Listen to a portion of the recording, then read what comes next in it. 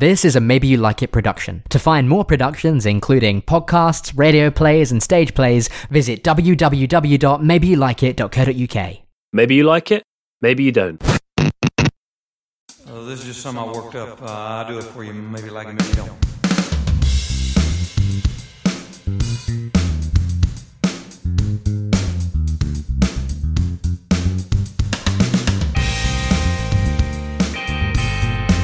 Hello, I'm Jake, and this is the Maybe You Like It podcast. A podcast where we take a play or film that has never been staged before or is never likely to be staged again, and we talk about how we'd stage it. As always, I'm joined by Caleb. Hello. Hello, and after much discussion, after a long period of deciding what to purchase and what software to use, we've finally worked out how to podcast in isolation. Yeah. Just like all other young men of our age. It only took us 4 weeks longer than anybody else, but we've finally done it. We managed it, and then once we got on to a call nearly 2 hours ago, that long to actually get the technology working, and we still don't know if it will work because we haven't tested the editing. So that's all going to be great fun. Hello, Jake, editing this, or Caleb editing this. I hope you're having fun. Yeah. But hopefully now we've got all this set up, we can be a regular old podcast. Finally actually be a regular podcast, which I think that would be the first time that we've actually managed to do that. Yeah, I think it will. Well, we won't have term in our way, will we? Oh, that's true. Not for a while anyway. So this is, I guess, we could call this maybe series 2, maybe. I suppose the first episode. Yeah, let's do that. Why not? Why not? We have one special guest episode in the bank, which we will, for reasons which will become obvious, we will be releasing a little bit later in the year. But today we are talking about Press Cuttings by George Bernard Shaw. Indeed. I have just mere weeks ago finished writing a thesis on George Bernard Shaw, which was, I mean, completely sucked the life out of me. But this play drew me back to him because it's just so much fun. It's a farcical comedy about the issues for the government surrounding the suffragette movement in the early 1900s. It was written in 1909, and it's this kind of ridiculous play that sort of, it's Shaw showing every conceivable way of being an anti-suffragette, being part of the anti-suffragette league or whatever, and the different views that are sort of anti-feminist in the times. And he kind of goes through and shows all of those different views, and in doing so shows how ridiculous and farcical and silly all of those views are. So it's kind of light on plot. To kind of give some plot or some idea of a plot, basically it's set in the War Office in 1911. So it was actually set in a couple of years in the future, and actually set on April Fool's Day as well. And it's basically the idea is that London is completely overrun with suffragettes, and the Prime Minister has to sneak into the War Office to speak to General Mitchener in order to come up with some idea of how to get rid of the suffragettes. And the way he sneaks in is dressed as a suffragette and chaining himself to the front of the War Office. From there, which is hilarious. Yeah, it is. Yeah, and from there, different characters are introduced. So there's General Mitchener is he has to take on the role of being head of the British Army at the time. And then there's obviously the Prime Minister, who is Bullsquiff. The reason I'm saying the names is because those two have a certain significance, because Mitchener obviously sounds a lot like Lord Kitchener, who was obviously played a vital role in World War One. And Bullsquiff was a combination of Arthur Balfour, who was PM from 1902 to 1905, and Asquith, who was PM from 1908 through the time that this was written and put on. So there's them, and then there's an orderly. There's Mrs. Farrell, who is Mitchener's charwoman, his like cleaner. And then there's two people from the Anti-Suffragette League, Mrs. Banger and Lady Corinthia. And like I said, they all kind of show these different views of the suffragette movement and being against it. And each one is kind of seen to be ridiculous. And then at the end, they kind of all end up getting married, which is just surreal. Yeah. Okay, so yeah, well, I was a bit confused as to what was real and what wasn't there. So that's really cleared it up for me. I think. I guess so. So he sure is imagining a kind of near future where martial law exists, or was there already martial law in 2009? No, there wasn't. Was there? There wasn't at all. No, he's imagining a future where martial law has to be enforced because there are so many suffragettes lining the streets of London, and generally causing issues. Yeah, and the policy that they've come up with is to ban women from being in Westminster. Yeah, ban them from being within 2 miles of Westminster. And the issue is that they just have no way of enforcing that without shooting them. And that kind of, so basically, yeah, the whole play is leading towards a need to grant women the vote simply because it means that they're less of a hassle than overrunning the whole of Westminster. And that kind of is kind of the conclusion that Shaw gives us, which is a very sort of very sure to give us that kind of subversive take. I was just going to talk a little bit about when it was first performed, just because I think it's kind of interesting because it is very much of its time in some senses. Mm-hmm. So at the time, the censor was a big issue for playwrights in Britain, and George Bernard Shaw was often getting in trouble with the censor. And at first, it was not allowed to be performed specifically because of the names of the general and the prime minister, because it was clear that Shaw was kind of poking fun at those specific figures. Right. So interestingly, the censor did allow the production to go ahead with different names for them, and you'll never guess what, but the prime minister, the different name was Prime Minister Johnson. No. Yeah. So when this was first performed, the sort of bumbling prime minister who has to deal with the suffragette movement is Prime Minister Johnson, which is hilarious. Wow, that's amazing. So it was performed in 1909, and then it was performed again in 1912, and it was paired with a play by Cicely Hamilton, who was a big suffragette playwright, called How the Vote Was Won, which again is kind of about a similar issue. Interestingly, that one still gets performed, but this play by Shaw hasn't been performed in quite a long time. There has been radio plays in the 70s, but nothing since then. Yeah, it reads as a radio play. I was thinking about that. Maybe other than one joke, it kind of, because it's all in one room. Yeah. There's the main action is people leaving and entering the room, or maybe pulling revolvers on each other, which will have very distinct sounds. So I think it reads very well as a radio play. And even the pulling the revolvers on each other, that is all like really strongly signified in the dialogue. So you wouldn't even necessarily need a sound effect in that. You can just have, it works within the dialogue to be arguing against someone and say, please get the revolver out of my face. And that almost becomes a punchline in and of itself. Yeah, no, for sure. Like, there are lots of jokes that are revelations, but they can be revelations in dialogue rather than in visually. So, like, for example, you'd have thought that you'd need visuals to come off this joke where the suffragette comes in and takes off her dress and she is the prime minister. But actually you don't, because the joke of it is when he says something like, "No, you fool, it is I, Bullsquith," or whatever his name is. Indeed, well, that's the whole thing, right? Is that the general is, and the general's commentating the whole thing, saying, "Oh, you can't be taking your dress off in here. I can't, be having you doing any of that." And then it's Bullsquith announcing himself. So that whole thing works in dialogue as well as in action. Yeah, exactly. Okay, so I mean, so the main theme then is suffrage and Bernard Shaw kind of critiquing some of the arguments against it, and this subversive idea of the Anti-Suffragette League. They don't like suffragettes because they think that suffrage will give women less power, which I think is hilarious. Yeah. But then we've also got the orderly has his own ambitions as well, which are more class-based. Yeah, the orderly is really interesting because his whole thing is that he was the son of a barber. He was kind of respected because his family owned a business.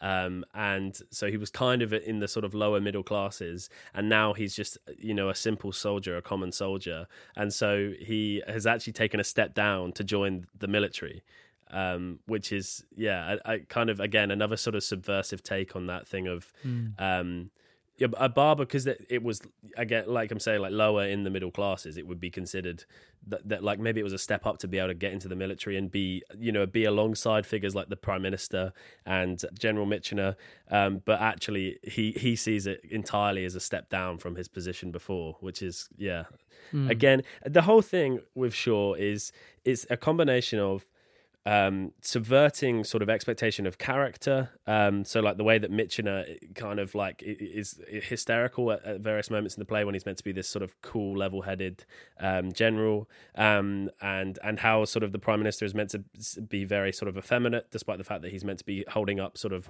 masculine male values. So that's all about subversion, but it's also just about Shaw was a kind of master of using dialogue and conversation to really just show points of view rather than actually portray any action. So like you say, there's not really much plot here, but it's all just actually conversation between characters and them explaining their points of view and their arguments for or even against suffrage for women. Yeah, for sure. It kind of reads to me as it's a series of duologues almost. It's the Major and the Prime Minister have a conversation, and then the Major and the Orderly have a small conversation, and then the Major and Mrs. Farrell, and the longer conversation between the Major and the Orderly, and then there's the two women in the room, and there's one woman in the room of the anti-suffrage movement, and then they all come together at the end to get married for some reason, which I didn't quite understand. I think the point is of it's a comedic sketch, so you kind of give it this comedy happy ending that is, again, it kind of subverts. All of the characters are forced in engaging in those marriages, are forced to go exactly against what their character types are for the rest of the play anyway, so kind of showing the weakness in all of them. But yeah, it's completely bizarre. But yeah, I think that's kind of what's interesting about it is, in all of those duologues, not only are they showing these points of view on suffrage, but actually Shaw is also giving himself an opportunity to touch on other things that he wants to kind of lend his satirical hand to. Absolutely. So the conversation between the Prime Minister and the General spends a lot of time talking about the power of democratic government versus the power of military government, and the idea of like an autocratic military government. I mean, General Michener just wants to solve every issue with shooting people down. I love that he slips in there. It's like when talking about women, he says if you shoot a woman, they go down just as a man does. And if you shoot a German, he says later in the play, they go down just as a rabbit does, which I thought was really funny. Yeah, there are so many sort of like really brilliant, witty one-liners that just have like such power. It's very sort of like Oscar Wilde-esque, I suppose, in that writing, and it's just brilliant. Like the whole thing just it makes me laugh so much. Like this was my like third time reading it for getting ready for this, and it just makes me laugh so much. Yeah, I think because obviously suffrage is its own issue, and we no longer have that many quibbles about voting rights, although at one point he says votes for children, which is something that has come into debate in recent years. But we still obviously talk a lot about equality and women's equality especially. But also there are other political issues which you would have thought would have faded by now that actually have taken on a new meaning in recent times. There's a lot of talk about, oh gosh, bloody Labour. How could Labour? We can't be seen to be agreeing with Labour. Oh, can you imagine if the Labour government got in? And obviously this is written 1909. Am I right in thinking there hadn't yet been a Labour government? No, not at all. The first Labour government was not going to happen until after the First World War, and even then it didn't last very long. You didn't really have any kind of strong Labour government until after the Second World War. So yeah, Shaw was almost ahead of his time in a lot of this. And a lot of the stuff that he touches upon is stuff that wouldn't become large mainstream issues for another sort of 50, 60 years after this play was written. And like you say, it's still so much relevance today, even though its sole focus, or not its sole focus, its main focus is on suffrage. Actually, so much of what's being talked about and the way that suffrage is being argued back and forth between these people is still so relevant today. Yeah, and those attitudes towards maybe not exactly the same political views, but similarly progressive political views, perhaps, or socially liberal ones, being seen as being like the attitude that the kind of, I don't want to use the word establishment, but the attitude that maybe military people and people and of that kind of view might have of those politics basically remains the same. Yeah, the idea that the army is beyond politics or above politics, or that it's completely separate from, when actually the military or any military is often used as a political tool. And even stuff like Lady Carinthia's whole idea is that like you said earlier, that women can pull the strings from behind men. They don't need the vote because actually they can control the men around them. And there are still people, men and women that believe that that's how it works, that women don't need to be at the forefront or don't need to have any kind of real civic power because they control things domestically, which is a completely sort of backward way of thinking about some of these issues, but it's something that Shaw brings up here that actually I think still holds some relevance today in debates about equality and gender roles as well. I love the is it, I think it's Mrs. Banger is it, I can't remember if it's Corinthia or I get confused between the two of them, whichever one. She starts saying, if you regard history with any analytical eye, then you'll see that Queen Elizabeth was clearly a man pretending to be a woman. Yeah, all of these famous men throughout history were all women pretending to be men. And yeah, because isn't it Banger suggests that Napoleon was so would you have thought that a man would have treated women so badly as Napoleon did if he was really a man, or something along those lines? And then as you say, when she says something like the reason why it was brought into law that men should always be in power is because when men are in power, women are really in power, and then everything's okay. And when women are in power, men are really in power, and everything's not okay. Yeah, absolutely. Yeah, and then there are definitely moments where within all of this, where the characters sort of stray into sort of Python-esque surrealism. And Monty Python themselves always had a kind of fascination with military characters. They use them often, kind of poking fun at what we see as the sort of masculine military man. And actually, that you kind of get this all the way through. This is those kind of Python-esque surreal moments that seem beyond truth, but actually are really clear sort of jabs at specific areas of society. So it definitely has that kind of feel to it. I suppose we kind of talked a bit about the play and stuff. Also, we'll link below because it's free online to read, and I would suggest reading it because it's really quite short. It's only about half an hour long, so it's definitely worth a read. But let's talk about what we would do with it. You talked about it would work well as a radio play. I mean, maybe that's what this is for, because half an hour isn't really long enough to be putting it in any kind of bill on its own. It would need to be in a mixed bill. But maybe a place for it would be on the radio. Yeah, I mean, I've been thinking about this because essentially the set is an office of some kind. It's maybe got a hearth, a fire. It's got a table in it, and it's got a door, and that's all you need. So on the one hand, there's not much to it. You couldn't have it in its own bill because, what are you charging for tickets? 50p, or this kind of thing. Yeah. But on the other hand, you can put it on anywhere.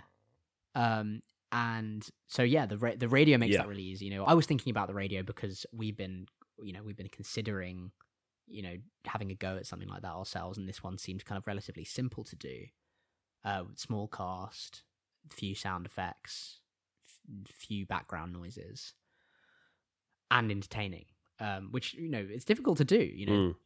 You've got to move to in some way to have entertainment is what I would have thought, but you don't, clearly. And so I guess that decision is, if we're going for the radio, then I think it's pretty much as read. You maybe got to cut one joke or two, and you've got to cut a couple of things. I'd change a bit of the language. There's a couple of words we just don't use anymore that people need to understand, that I maybe would just swap out for something equivalent now. Something like, I can't remember what the word they use for a priest, but I didn't know what it was. I had to look it up, and all these kind of things. Yeah, and the cleaner's called a charwoman. Which I thought that was a misspelling of chairwoman, and I was very confused as to why that was so low her station. I didn't quite understand that to start with. So like a couple of linguistic things, but otherwise you're basically just doing a reading. Maybe adding a few sound effects and with some good acting, good comic timing, and it's there. Yeah. So what might be more interesting is to think about, considering that all you need is a door and a table, basically, Yeah. and a few chairs. Where would be the most outlandish and possibly practically interesting in terms of actually maybe you could actually commercially make this viable? What kind of space would that be, you know? Yeah, because it's interesting you saying about it could be put on anywhere. The only record I can see of it being performed in the last 80 or 90 years, apart from on the radio, is them doing readings at Shaw's Corner, where Bernard Shaw used to live. The sort of I don't know if it's National Trust or English Heritage or something like that, put on readings of it every so often in the summer. So it is that kind of thing where really it can be put on anywhere. Those ones are obviously just sort of cold readings of it done by the people who work there or whatever.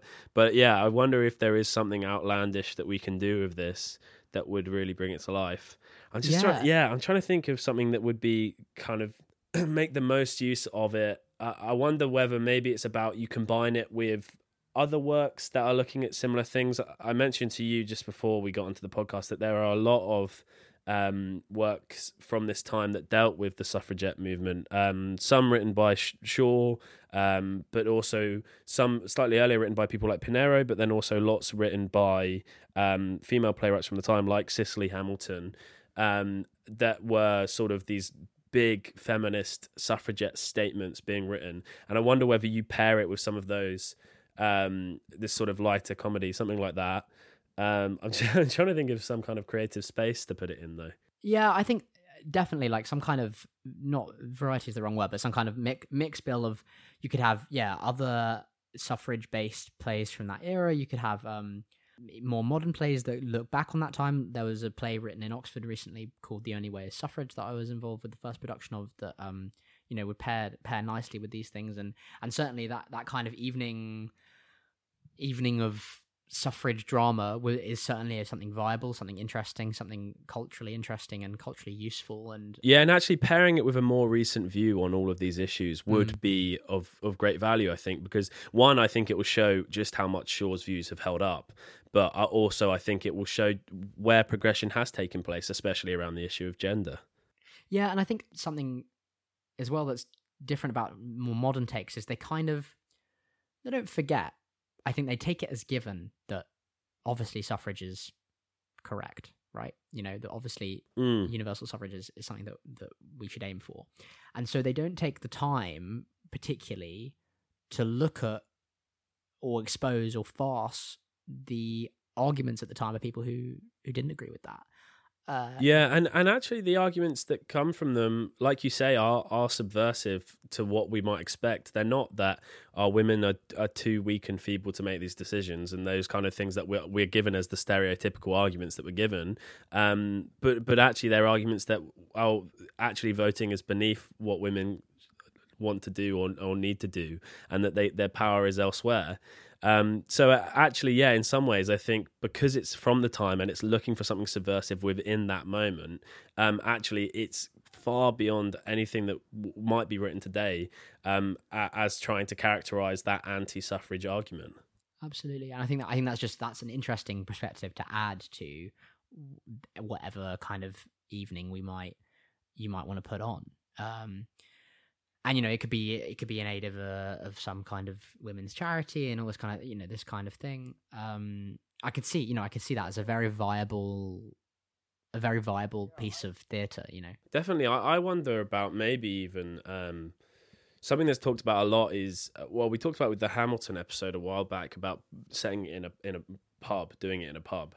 I wonder about maybe even doing it in a cafe or something. There's arts cafes that pop up in all sorts of places these days, and they provide these sort of smaller spaces for small scale stuff like this, and then that way you can have audiences sat round tables having coffee and stuff, and you could even not even needing to pair it with other plays, but you could pair it with talks, and even with like female comedians, things like that. You could pair it with actually a much more sort of not wanting to make it part of a variety show, but actually an evening of a variety of different sort of takes on feminism through different mediums, not just through theatre, but actually putting it in a space alongside all of these other things. Yeah, I think that sounds yeah, again, I'd say that it's very viable, very very fun, very interesting. I think we'd have an audience. I think we'd have an immediate audience, especially if it was, paired with a charity of some kind, as we say. I like that. The thing is about a cafe is, I don't know if it's got the kind of oppressive office atmosphere that you'd want. I almost prefer the idea that you said they do sometimes at where he lived, which is kind of almost, in my head, I'm just imagining kind of that he's just sitting on a stump of a tree, but it still has that kind of atmosphere of, coming in and out and people moving with, and you're watching this thing go on. Yeah. So I was thinking, often around the country there's these kind of castles and stately homes and, museums and things with these. In fact, that's an idea. There are museums. I think there's one just south of York that I've been to once, where they have kind of like full replica or even preserved like bunker sets, that are used as kind of like, oh, look at this is what it looked like. But there's more you can do with that kind of thing. And obviously in London you have the war rooms, which are obviously their Second World War, but they are that kind of war office type thing, right? Yeah, and even like I'm thinking midway up the Eiffel Tower is a kind of that kind of officey looking museum room, and so using one of those kind of like already tourist destination spaces as sort of like a once a week or once a day or twice a day or whatever, this you can go watch this show in this space and it deals with these issues, and you do that maybe twice a day for a couple of months or something as a sort of like special event to attract more tourists to that particular museum or whatever it is. Yeah, I mean, even thinking about local to where we've been in Oxford, Blenheim Palace, they at the moment are running an exhibition on Blenheim Palace in the 1920s, which isn't, much later than this play. And perhaps it's about looking for these events happening and finding a place within all of the stuff going on with those kinds of events. Because this kind of period is one that is of interest at the moment, I think. I mean, the 20s more so, perhaps, but it definitely is a period that I think in period dramas that we see on TV and in the focus of places like these sort of stately homes you're talking about, is much more something within the public consciousness, and actually using that and providing using the platform of these tourist destinations and providing it with a sort of cultural element, an actual look into what was being produced in the past would be interesting for sure. Absolutely. And obviously I think it's important to stress that while we're trying to fit this into here, I think, because I think this is what we're thinking about, what do you do with this half an hour of really good theatre? It's not just like, oh, well, this only works as an educational piece. Like it's really entertaining of its own right. Yeah, definitely. But I think if anything, that is a different kind of education, right? That we have this idea that stuff from that period has to be long and has to be of a certain kind and written in a kind of language that we can't really understand. But actually, you look at this and, like you say, there's very little that needs changing for it to be understood by a modern audience. But it is funny and it's quick as well, which is key, because often Shaw isn't that quick. And I think that it would be a kind of education in what entertainment was doing 100 years ago, which is just as strong as what entertainment can do now. I guess the only other thing I might say on that is just that idea of half an hour entertainment being a challenging one to think about in today's context, because, like you said, if you're paying money to go to a theatre, you want to be given a full show. But actually, sometimes a full show is not as good as it seems in terms of thinking about pace and actually what scale is a story on. Just thinking about the recent National Theatre Live stuff, some of those shows are really long, and actually how far can our attention be stretched over that time? Does it need to be stretched over that time? Can we think about performing these shorter bursts of narrative and character that are perhaps more interesting for a modern audience that's used to a slightly more frenetic, fast-paced kind of entertainment? I mean, I've been reading recently some Stoppard because I'm very cultured or whatever. And in the 80s, I believe, he was doing these 1 hour lunch slots at this I can't remember where it was, but it was some kind of arts centre in London, and he was writing plays to be part of an hour of mixed bill stuff, and usually they would be between 40 minutes and like 50 minutes, and so actually there is a lot of stuff out there, and it's about actually is there a place for theatre that is of a shorter length, and how do we sell that, and how do people want to pay for that, and is there something that we can do with that? Yeah, but anyway, that's a whole other can of worms to open, I think. Yeah, it is. I mean, we've talked before about how there's this weird gap between small scale theatre, runs at an hour max, £5 to 10 quid to maybe 15 quid tickets, and it has a kind of audience base that is kind of interested in that kind of thing and interested in theatre and possibly could be and should be built. And then there's this massive gap between that and then the West End, where people are paying through the nose for a ticket, and so by extension they expect an hour and a half, 2 hours show. And then when you get those shorter shows like 6 and whatever, as we've talked about before, it comes out as something as a disappointment because you paid so much money. Yeah. And so there's kind of this question of, as we've talked about before, bridging that gap in cost and in length to best suit the art, because think of playwrights, and as they're coming up, before they write their magnum opuses or magnum opus, they're writing short plays. Pinter's writing hour-long plays. Stoppard's writing hour-long plays. Yeah, and they have loads of them. And I mean, Pinter was even writing shorter stuff that's more like this kind of length, as sort of review sketches and stuff. And that's what this is. I mean, the sort of subtitle of this is a topical sketch compiled from the editorial correspondence columns of the daily papers. So the whole point was that it wasn't meant to be quite like a full play, but it's not a sketch in the sense of like a sketch show. Right. But and that's why it's called press cuttings, because I didn't quite get that. Yeah. That is a little bit unclear, but it's kind of that kind of thing. Well then, yeah, because that's interesting. Because so I wonder about then. I know what we're talking about with length, but this play almost feels like a scene in a bigger play. Yeah. It feels like we have a different play that can the hundreds of different possibilities for plays that could be addressing these issues either as a side issue or a main point, and then it can cut to these characters having this farce in the middle of it, and I feel like that would work definitely. And talking about that modern viewpoint, actually, if you wrote something broader, that like you say, this could be a scene as part of it, or even something that that thing of does something need to be part of a mixed bill, or actually can we create some kind of idea of anthology storytelling within the theatre, like you have with Black Mirror and stuff like Inside Number 9 as well. I often think, and I think we should probably at some point we'll get onto doing an episode of Inside Number 9 for the podcast, but actually those episodes are these tight 30-minute stories that work as an anthology that all come together. I mean, a series of Inside Number 9 is 4 hours long. I'm not suggesting we ask people to sit in the theatre for 4 hours, but actually, if you want to sit in the theatre for 2.5 hours, well, why don't we tell you 5 stories that are like this, that are connected? But it doesn't have to be part of this idea of a mixed bill, but actually there is it's an anthology of stories being told to the audience. Yeah, and I mean, that's been done. We've looked at Alan Ayckbourn's Confusions. Ayckbourn, yeah. George Bernard Shaw himself has something like that, right? That you've told me about. 1 second.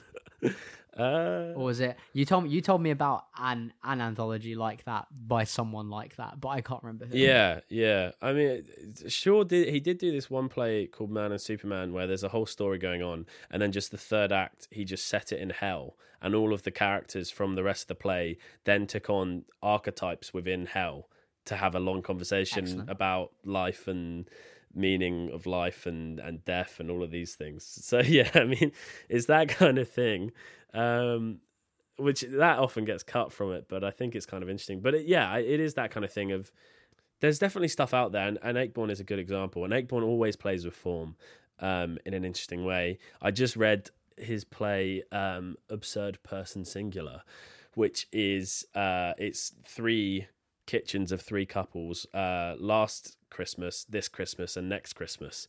And the whole thing is that they're kind of, you could almost perform each of those as their own play because they have a beginning, a middle, and an end. But they all come together as one long progression of 3 years progression of these three couples. So there is something to be said for that. And even with more detached anthologies as well, the Jamie Lloyd Company spent the entirety of, not last year, but the year before, putting on most of Pinter's plays in celebration of his life. But, they would do, it was 5 weeks of 3, and then another 5 weeks of another 3, and then they did 2, and they grouped them by some kind of theme. I don't know exactly how they programmed them, but I'm looking up at my posters right in front of me. Party time and celebration were together. Those sound pretty similar. I mean, and it's all about actually, creative directors within a larger theatre. The way that they piece together a whole season, is that they are different stories and they are different plays, and they're trying to cater to different audiences through a whole season. But also, when you hear them talk about it, they are trying to find some kind of through line for what is this season of the National Theatre, what is this season of Chichester Festival Theatre, what is this season of this theatre, that theatre, what is it trying to say through that whole year? But actually, can you condense that thinking down to what is this evening of theatre, 2.5 hours that you're paying, your higher price tickets of £40 plus for? What is that saying? And is there a way of finding a place for one smaller show within a larger production altogether? And like you say, because it is just a small office, you could have a set that just rolls on and off, or you could even have this office is this for this moment, but then you spend 5 minutes changing it through some kind of choreographed transition, or through just curtain down, curtain up, that kind of thing. It can become a completely different location for another show set in an office, and there's plenty of different things that can be static like that in the theatre. Absolutely. And also thinking about that whole season thing as well, the percentage of your audience that is seeing every show, or even half of the shows, or even 2 of the shows that you put on in a season, and maybe part of that maybe because they have similar themes, actually does it make sense to say, okay, for the next 12 months, we're going to focus on this one thing, or have this one thread through it?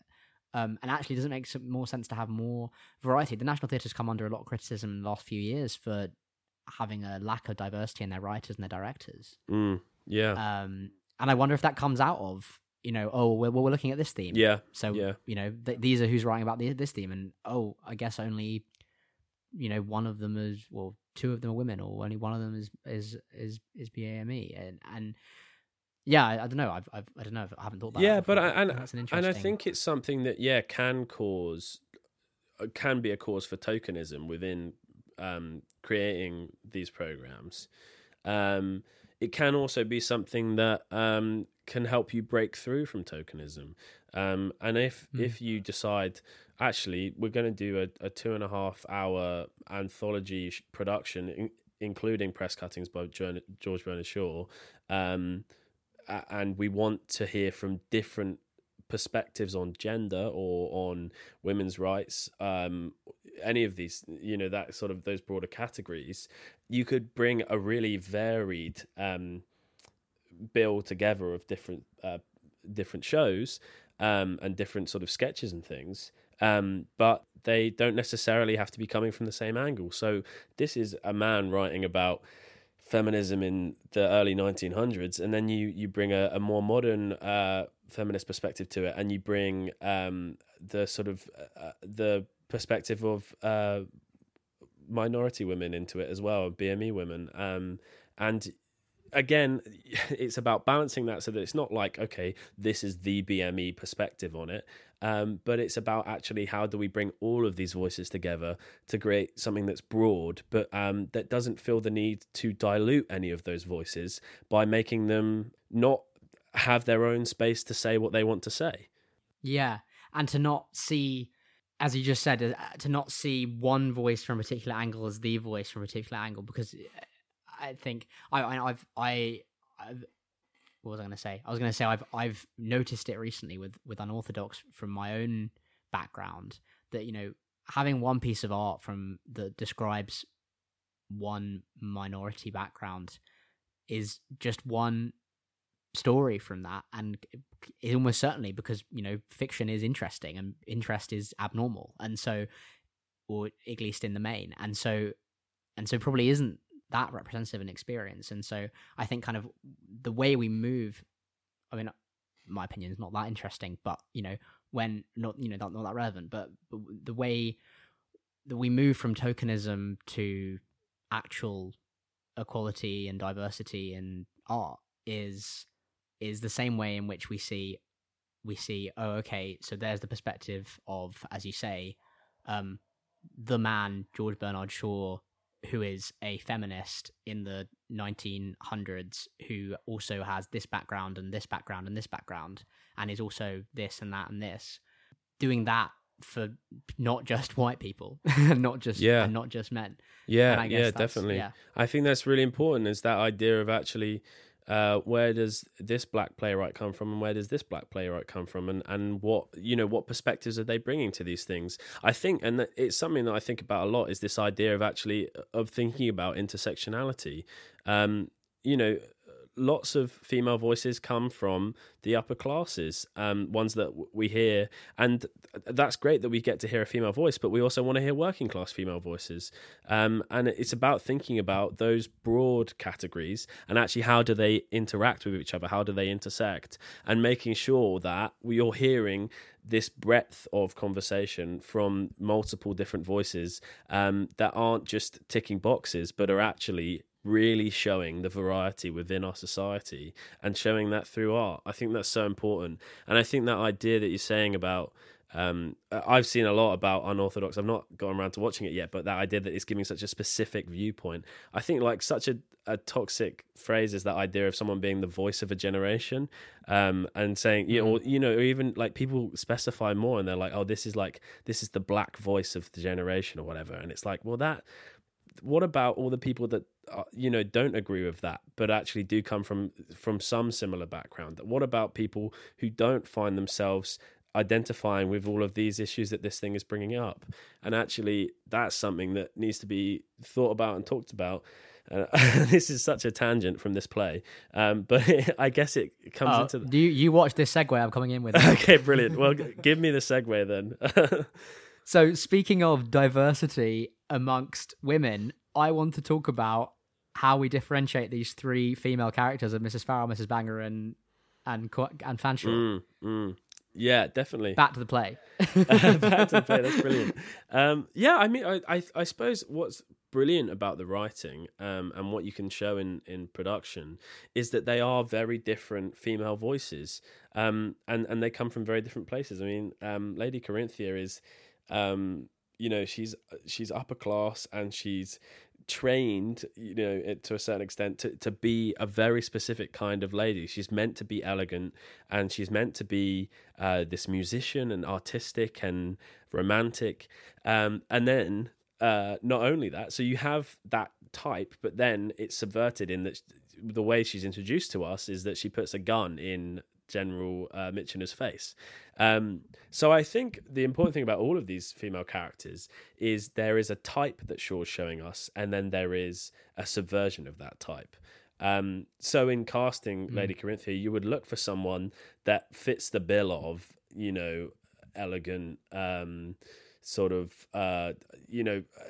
thinking about stuff like how do they hold themselves, posture, movement, things like that, but also someone who can then just like flick the switch and completely play against type. And that's just looking for actors that have that variety, which a decent actor will. But yeah, I guess it's about finding the type that they're meant to be. Is a Lady Corinthia of like this elegant upper class, and Mrs. Banger's like slightly bit more rough.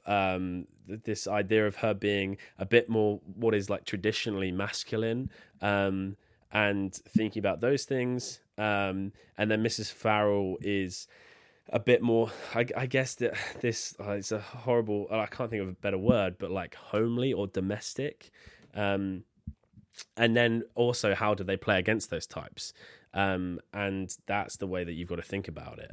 And in some ways, in that sense, you want to make them seem as much like their type as possible from the start, so that when they play against it, it's even more of a subversion of what that character is. Yeah, that makes sense. I feel like I rambled a lot. No. I think that was what I was getting at. That sense of like they're all the same but different, in the sense that they're all archetypes of the time of an attitude that are then subverted. Yeah. And so they could seem to be, I don't know, I read it very quickly, and so one moment I went, oh, this is Farrell. I thought that was Corinthia, and because they are all coming in with this kind of like, I am not what you think I am, in their dialogue, in actually what they say. And so you've got to look at the details of those characterizations, and I think visually, and if you're doing this as we've been talking about on a kind of staging, then that's quite easy.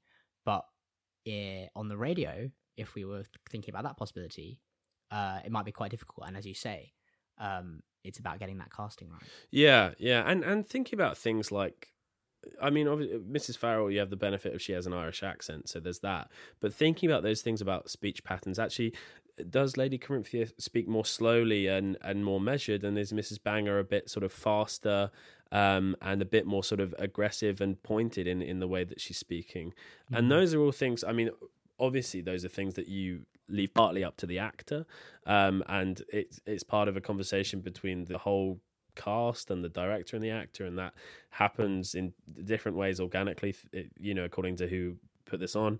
But it's about thinking about those things, and about movement as well, and about all of those things. And actually in the text, Shaw's quite clear about how these are different people, and a part of that is he signals that when they're talking about the Anti-Suffragette League.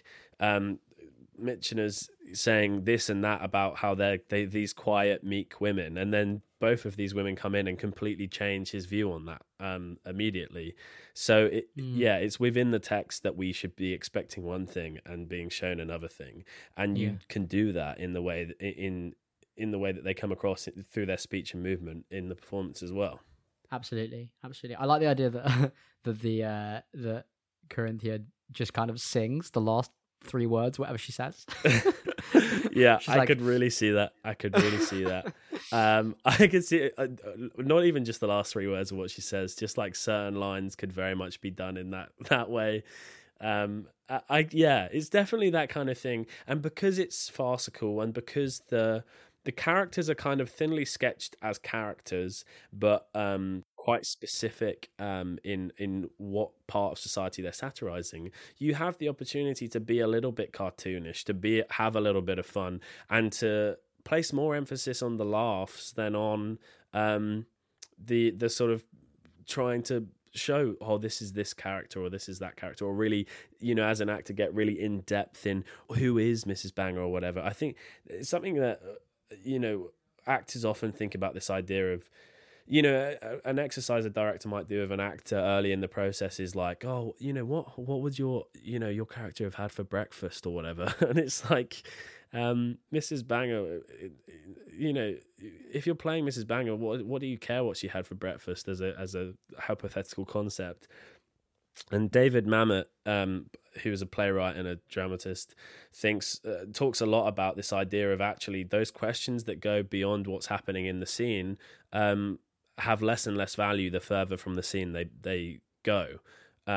If you're asking, does my character definitely brush their teeth twice a day or whatever, actually you're losing sight of what's happening in the scene. It's valuable to think of these characters as people, but actually they exist within this play. And I think that there's a sense of, actually, with these characters, you don't need to dig deep as an actor, but you just need to have fun with it, and you need to be using the broad archetypes and really playing into those to draw the comedy out and to point out the flaws in who their points of view that Shaw himself is trying to do.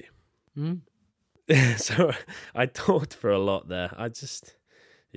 No. It's too long in isolation. I haven't talked about theatre in such a long time. It's suddenly it's a nice outlet, isn't it? Yeah, that's why we do this partly, So and you've got a similar thing with the prime minister and the general. They both read on surface level as shouty posh men. Yeah.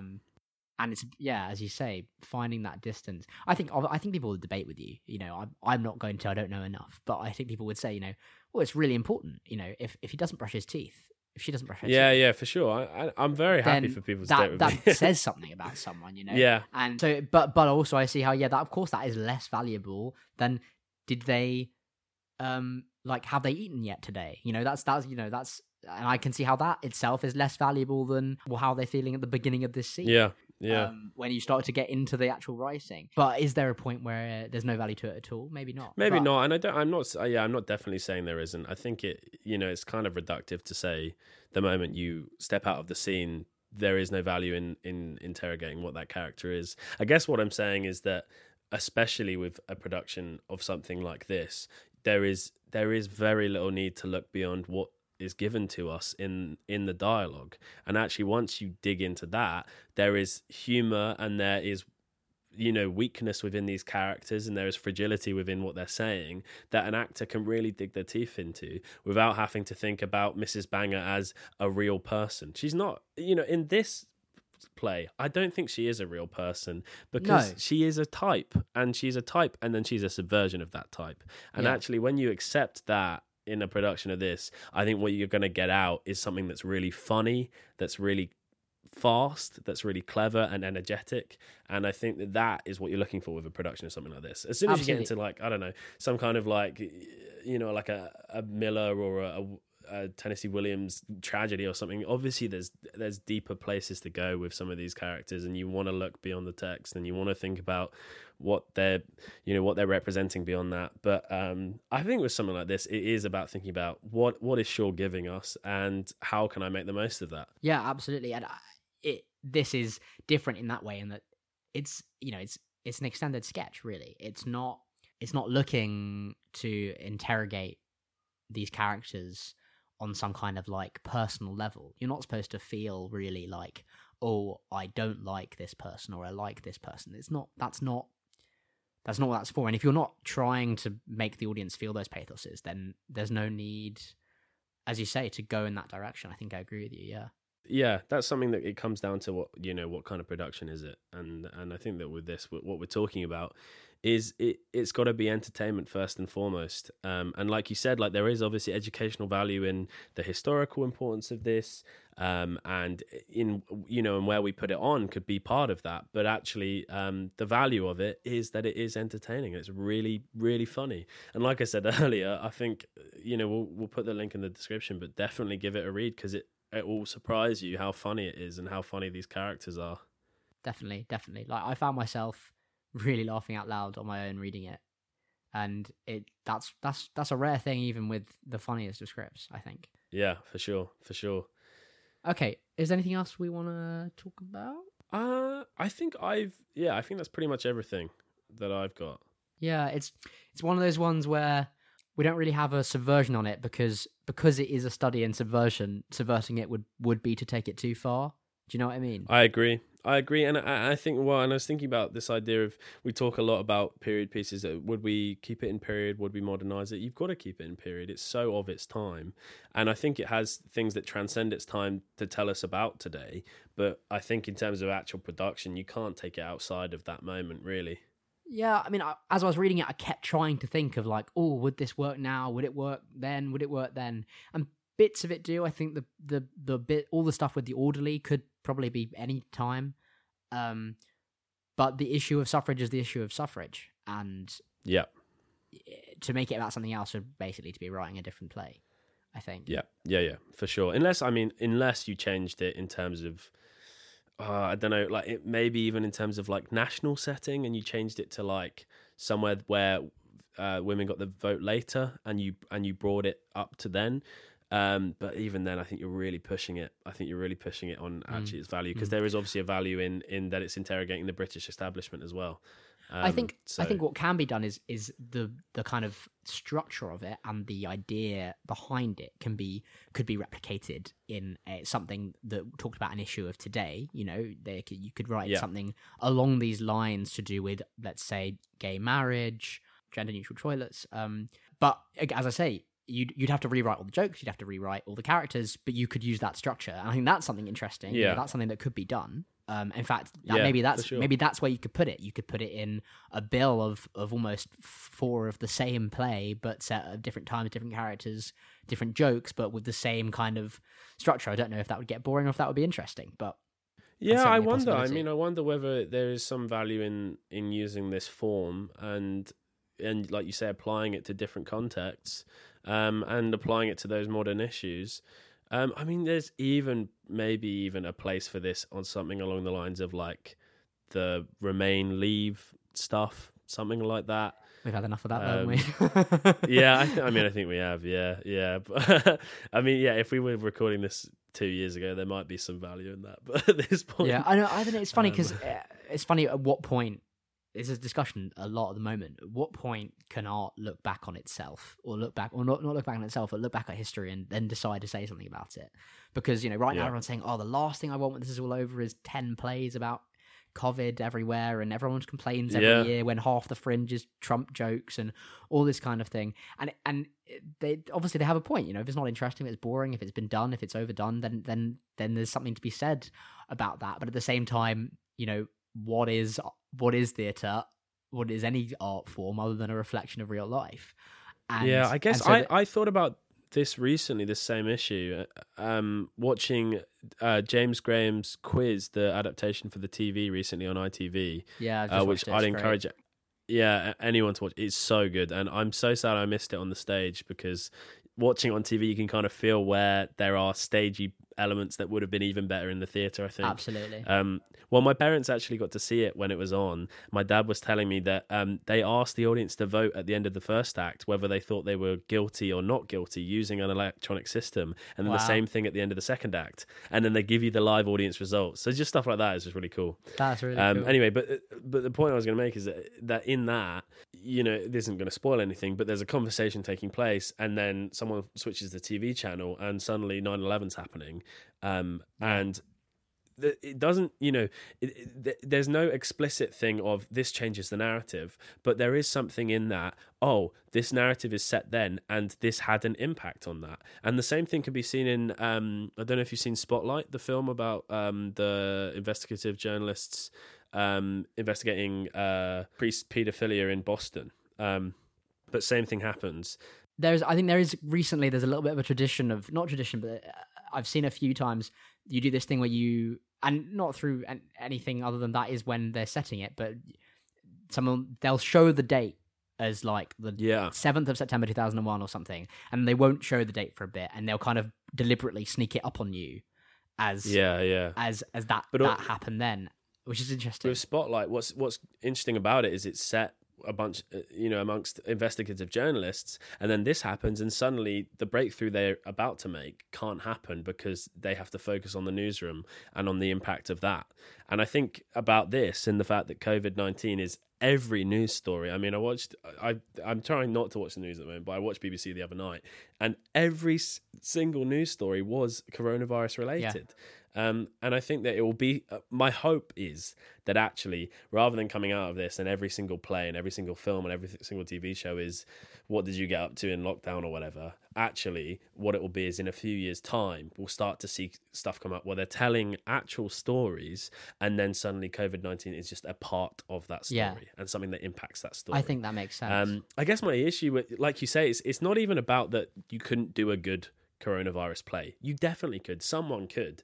But the point is, one person could, and then everyone else would just be writing another coronavirus play. I get that. I think the difference between everything else and this particular thing is, for me, playwrights, oftentimes, they're trying, the best ones anyway, they're trying to find a good excuse to put people in a room together and make them uncomfortable and not let them leave. Some of the best plays are, especially Pinter, are set in, one room or two rooms, and it's about compressing people into a small space and seeing how they interact with each other when they would rather not at all. And what this particular event has done for theatre more than anything else is given every playwright for every situation, for every single type of character, for every single job description, a free pass, a free excuse to put them in the same room for as long as they like. Yeah. Which is interesting creatively because it means that that's just something you can do now. And it's believable. Whereas before, if you said, "Oh, you know what? I'd really like to see what happens when a farmer and a banker have to sit in a room for 2 days." Yeah. Almost impossible to think of a real and a believable reason for that to happen. Yeah. Whereas now say there's an that easy they're one. brother and sister and they've come home during the lockdown or whatever. Exactly. Yeah. Exactly. And so that, I think, will be an interesting device to see if that is used or whether that's seen as a cop-out and not used. I hope that it will be seen as a cop-out. I really do, because I think, like I said before, I think it will be that there are, out of 1,000 playwrights, 1 or 2 of them will be able to create something that really, really taps into what this experience is for people. And then all of the others will fall short. And that's not to say, that's any playwright would be that, because it's something that is so, because everyone is affected by it, to capture that, to be able to say this is definitively what it is like, transcending one specific situation and actually saying this is what coronavirus was like for everyone, is just going to be impossible. It's an impossible task for a playwright to set themselves. For sure, absolutely. And I think, I wonder, the comparison possibly is, so we've recently had a different kind of major event in the financial crash, and that similarly hasn't. Again, people in plays and people in art have lived through it, and they're set at that time, but they're not about that particularly. Maybe the exception of Enron, but again, Enron's about that was a warning, and it's not about that in particular. Yeah, and thinking similarly about how, the First World War, there's loads of plays, loads of poetry, and people often talk about how there's almost nothing for the Second World War.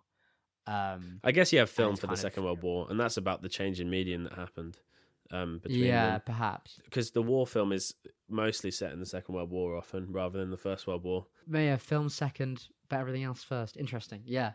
But also First World War was trench warfare. It was people stuck in a place together. Second World War wasn't that. It is that. I hadn't thought about that yet, but actually I think that's a really good point, is that it's this idea of people are just stuck in a place, and that's exactly, as a playwright, what you want to do. Well, not necessarily, but a lot of playwrights do. That's interesting. Anyway, we've gone way off topic, but that's fine. I think, like you said, it's a shorter play, and I think what we've talked about is that actually it's adaptable, and you could put it wherever you need to put it, and there are some more interesting things to think about in terms of actually where does it fit within a billing? Is it part of a diverse story or narrative around feminism and around suffrage that we want to tell? And do we want to have it in a traditional setting, or do we want to try and put it in, something a bit broader, like, doing it outdoors or doing it in these stately homes that we have around the country that are already tourist destinations? These are just all interesting thoughts. I think the script speaks for itself, and I think as someone who would be interested in directing this, I think that I would let the script speak for itself and encourage the actors to do so as well. Absolutely. Okay, great. Nice. I think that's our hour. Yeah. We have no guest to thank this time. No, we don't. We'll thank each other. Thank you, Jake. This has been great. Thank you, Caleb. And thank you, listener, for deciding that you will spend some of your time inside, or perhaps in the future outside, listening to us chat about theatre. We hope you are safe and well. And Caleb, where can people find you online? Where can they? Well, always online at the moment, pretty much. No, I'm on Twitter and I'm on Instagram at Caleb Lebster. That's CALEB Jake, where can people find you online? I am on Twitter at Jake Reesh. That's JAKEREESH. And this is the Maybe You Like It podcast, and we are Maybe You Like It Productions. You can find us on Twitter and Instagram at Maybe You Like It. That's with the letter U. Or you can find us on Facebook at Maybe You Like It with the word U. Or you can find us by visiting our website at www.maybeyoulikeit.co.uk, or drop us an email at maybeyoulikeit.co.uk.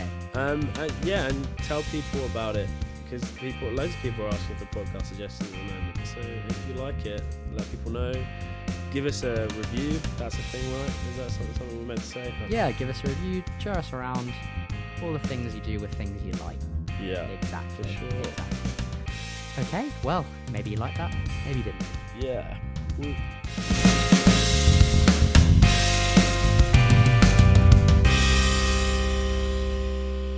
Thank you very much.